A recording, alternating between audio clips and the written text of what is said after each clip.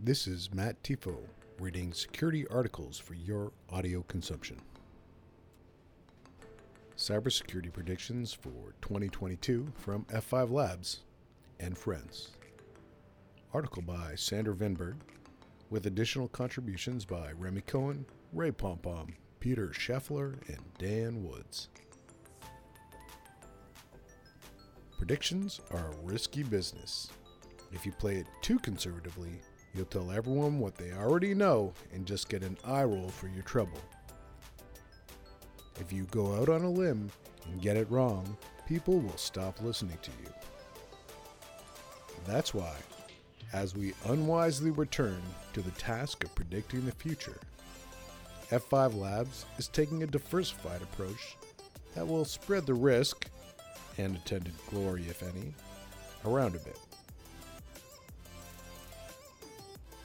This year's group of volunteer prognosticators is a distinguished bunch, encompassing solution architects, analysts, engineers, fraud specialists, former law enforcement, and intelligence officers, and the odd erstwhile CISO or two.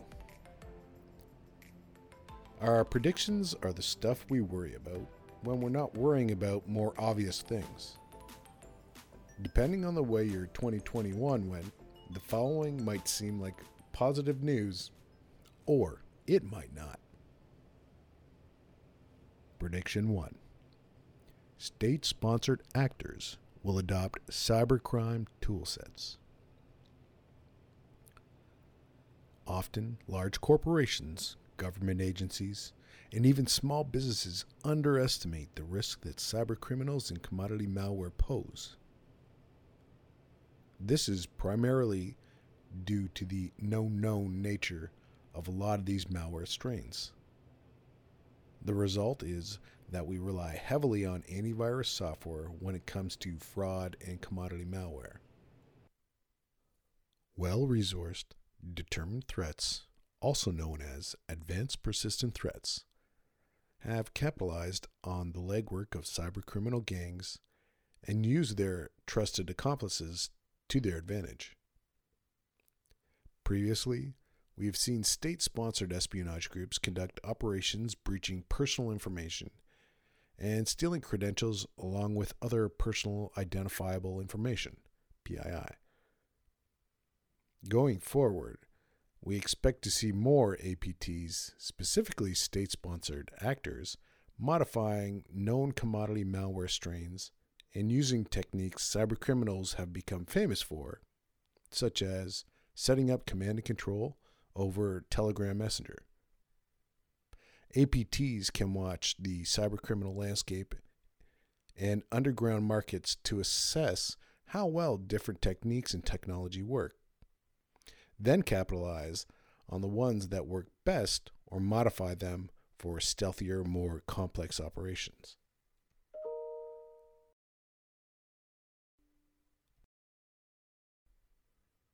My prediction? State-sponsored actors will continue to ramp up working with and/or sponsoring cybercriminal operations. The place to look for the newest APT accomplices will be the cutting edge of criminal operations. That was from Remy Cohen, F5 Network's Senior Threat Intelligence Engineer. Prediction 2. Fintechs will front for collecting credentials. Financial technology, fintech companies add value between financial institutions and consumers. For example, Mint is a financial aggregator that gives consumers a bird's eye view of their finances across multiple financial institutions. Plaid helps companies, such as lenders, obtain financial information about their loan applicant customers. There are many more examples, but the catch-all term for such company is a fintech. In order for someone to use the services of a fintech, they need to enable connections between the fintech organization and all of their other financial accounts, which means that first they need to give the fintech the username and password for all relevant accounts. Some fintechs are well established and reputable, where others come and go. My prediction? In 2022, we will learn that one or more fintechs were nothing more than a front for a criminal organization established only to collect usernames and passwords. That was from Dan Woods, VP of Shape Intelligence Center. Prediction 3. The cloud will eat traditional IT. We often hear about a shortage of cloud computing skills, which implies two groups of people: those who are skilled in the cloud and those who are not. For IT folks not skilled in the cloud, this represents an opportunity for better earning potential. That means every IT professional is either considering or engaging in additional cloud training. You can see where this leads. I predict we're near a tipping point where we don't need to call out cloud computing skills as a separate thing. The cloud will just become a part of default IT skills. With multi-cloud becoming the new normal, we'll see an expectation that IT pros are multi-cloud skilled, just as we currently require at least a passing familiarity with both Linux and Windows platforms.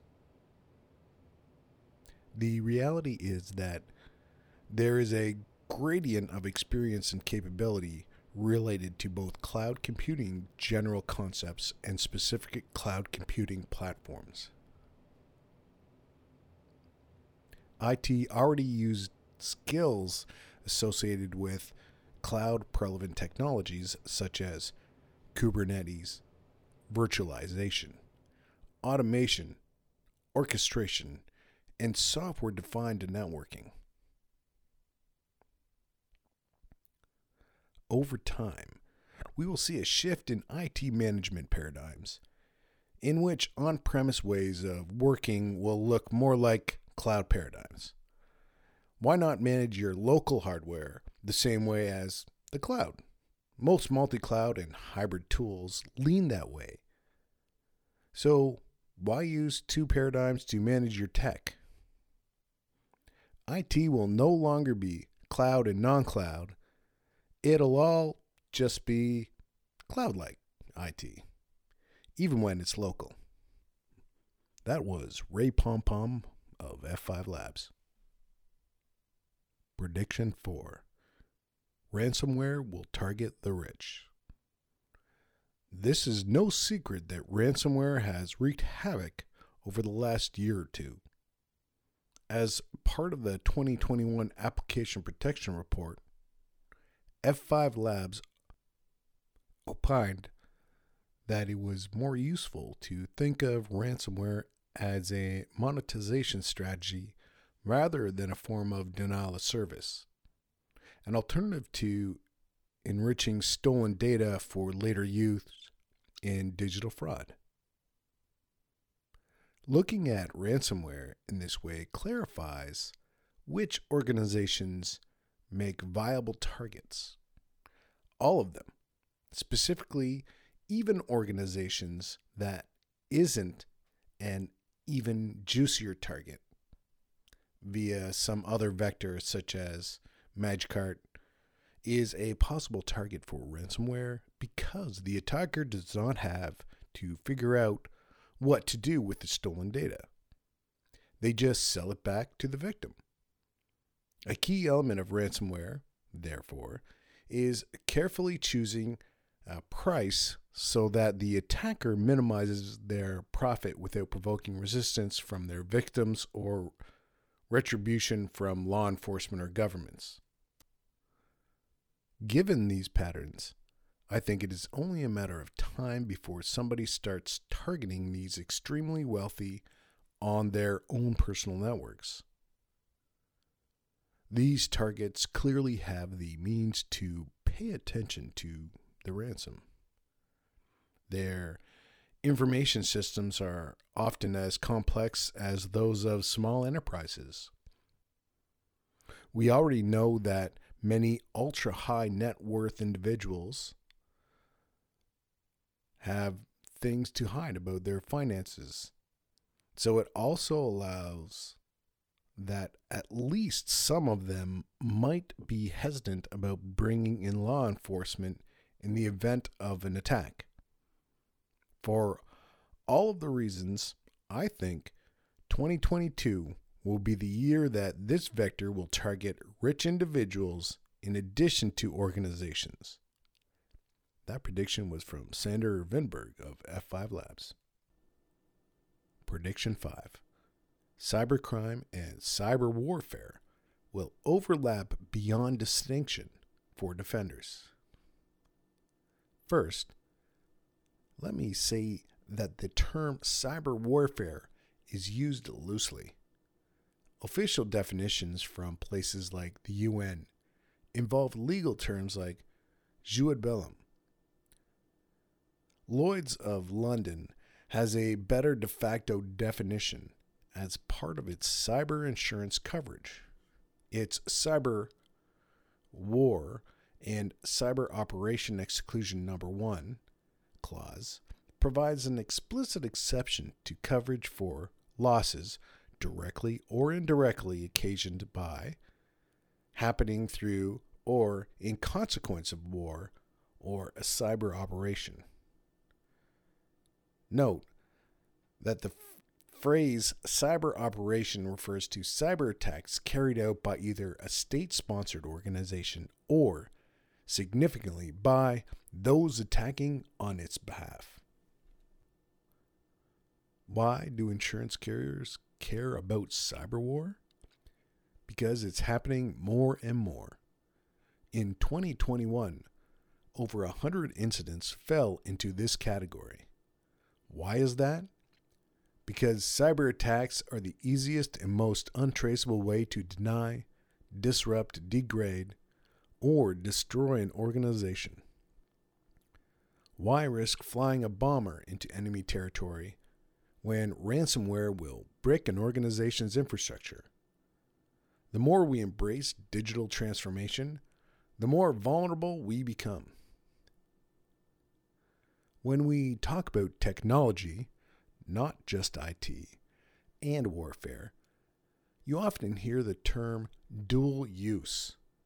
It means that technology can be used for both good, peaceful, or evil warfare means. A good example is the debate around penetration testing tools used by attacker and defender alike. Here's another way to think about dual use. All cyber attack tools that can be used for cyber crime can also be used for cyber warfare, from DDoS to ransomware to crypto miners. Don't even get me started on cyber influence campaigns on social media.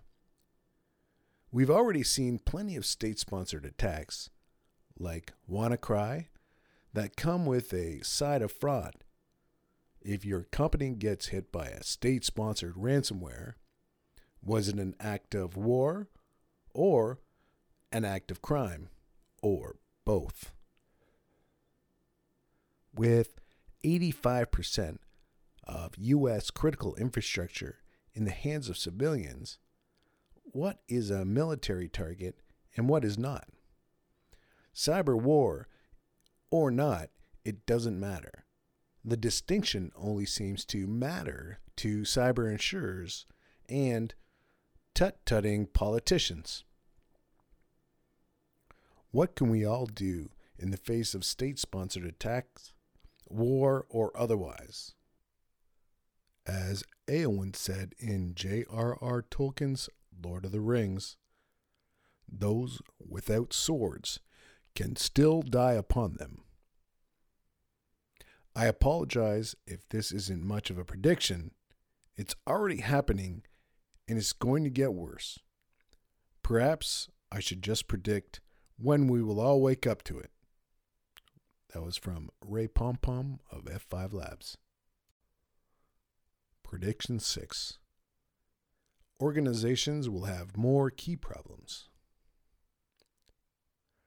A year ago, I predicted that key problems would be a key problem, and I'm sad to say that I was right. A cryptocurrency exchange recently experienced a theft of 200 million worth of various cryptocurrency tokens after the exchange's private key was compromised. At the same time, several new options for more secure key storage became available in 2021 through the provisioning of hardware security modules in the cloud. These tools can be expensive, and they require a lot of infrastructure to ensure they work properly and make keys accessible around the clock. However, experience has shown that not using them is much more expensive. For this reason, I'm sad to predict that in 2022, we will see even greater numbers in key loss and sensitive information theft. You can, of course, secure private keys by encrypting the key file and using a passphrase, but as the number of keys you manage increases, this can quickly get out of hand. You can easily end up with a duplicate password scenario. For enterprises and large organizations, cloud HSM services should look like the only way to go, but I think that it even makes sense for individual power users. I wish I could say my prediction was far-sighted, but I don't think that's the case. It's just a question of whose keys get compromised this year. Get yourself a secure key storage tool and make sure you're not one of the compromised. That prediction was from Peter Scheffler, F5 Senior Solutions Architect. Prediction 7. Cybercriminals will act more like businesses. The attacker community has always specialized to which other threat actors could turn. However, signs are increasing that specialization and division of labor are intensifying in the attacker community. By mid-2019, the Grand Crab ransomware network had demonstrated that the affiliate model was a lucrative way to approach ransomware attacks, and several dark web monitor services have documented the subsequent explosion of ransomware as a service offerings. Simultaneously, we have observed signs of specialization and division of labor in the fraud community as well. Patrick McKenzie recently wrote about specialization in fraud as a way for attackers to distribute and manage risk. Anecdotal observations in the wild have confirmed attackers establishing footholds in environments, then selling that access to the highest bidder, who will take the next step in the attack chain. The actors who offer these services are beginning to resemble a corporation that employs people with diversified roles and outsources specific activities. Over the next year, we predict that this trend will continue, with more cybercrime corporation employees specializing in different parts of the attack chain and malware distribution. Furthermore, observations indicate that, irrespective of specific attack techniques, we are seeing a shift away from specialization within subsets of subgroups in the attacker community, for example, among the Russians or the Fin6 threat group, and towards a generalized market of specialists who will work within nearly anyone.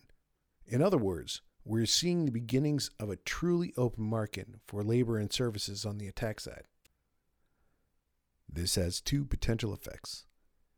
It will make attack vectors more resilient in the sense that an upstream attack has their choice of multiple vendors for the next phase of an attack and can swap them in and out as necessary.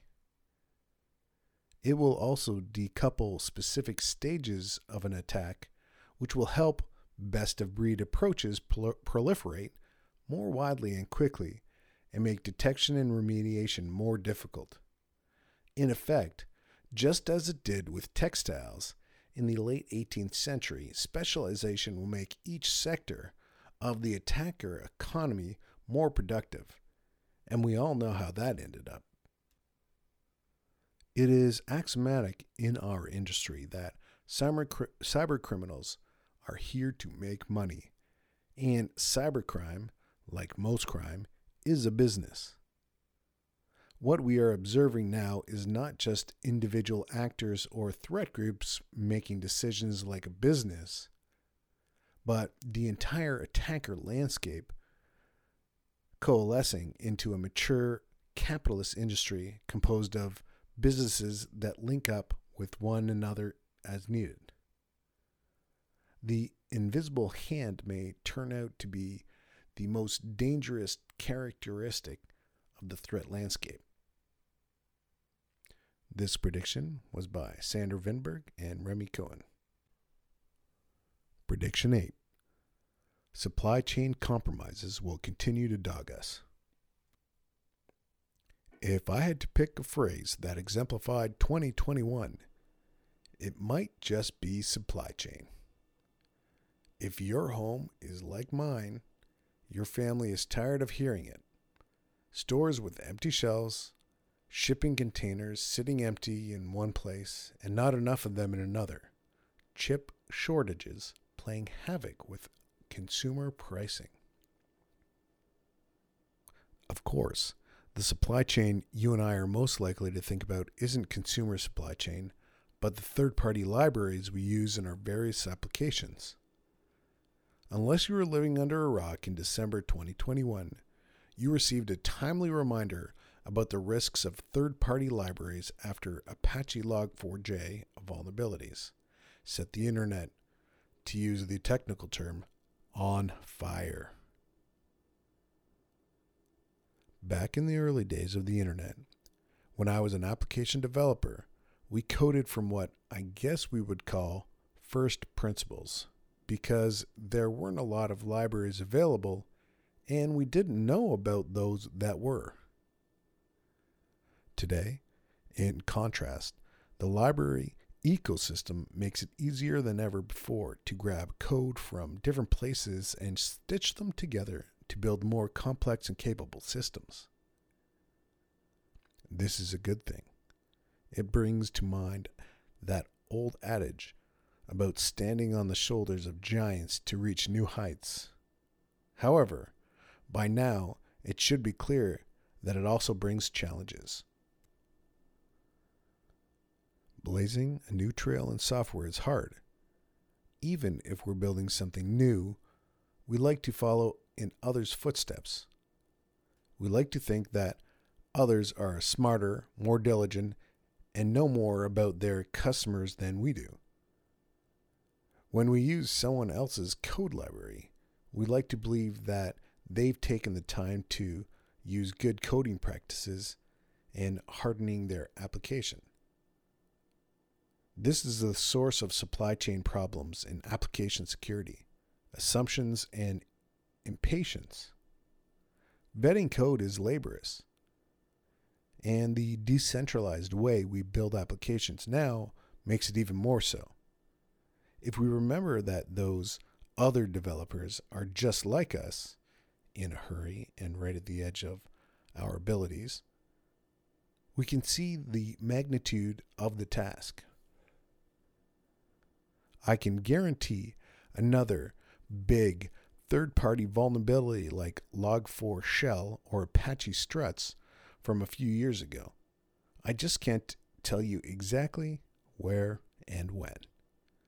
The only way you can protect yourself is to ensure that you are validating the code, inspecting your application stack, and inventorying your libraries. Do you know the application stack that your microservices, which you're paying somebody to use, are using? If you don't, chances are that 2022 will be another year of supply chain woe. And that was our last prediction by Peter Scheffler. This was an article written by F5 Labs, by Sander Vinberg, with additional contributions by Remy Cohen, Ray Pompom, Peter Scheffler, and Dan Woods. I am Matt Tifo, and this is Security Articles read for your audio consumption. Thanks for listening.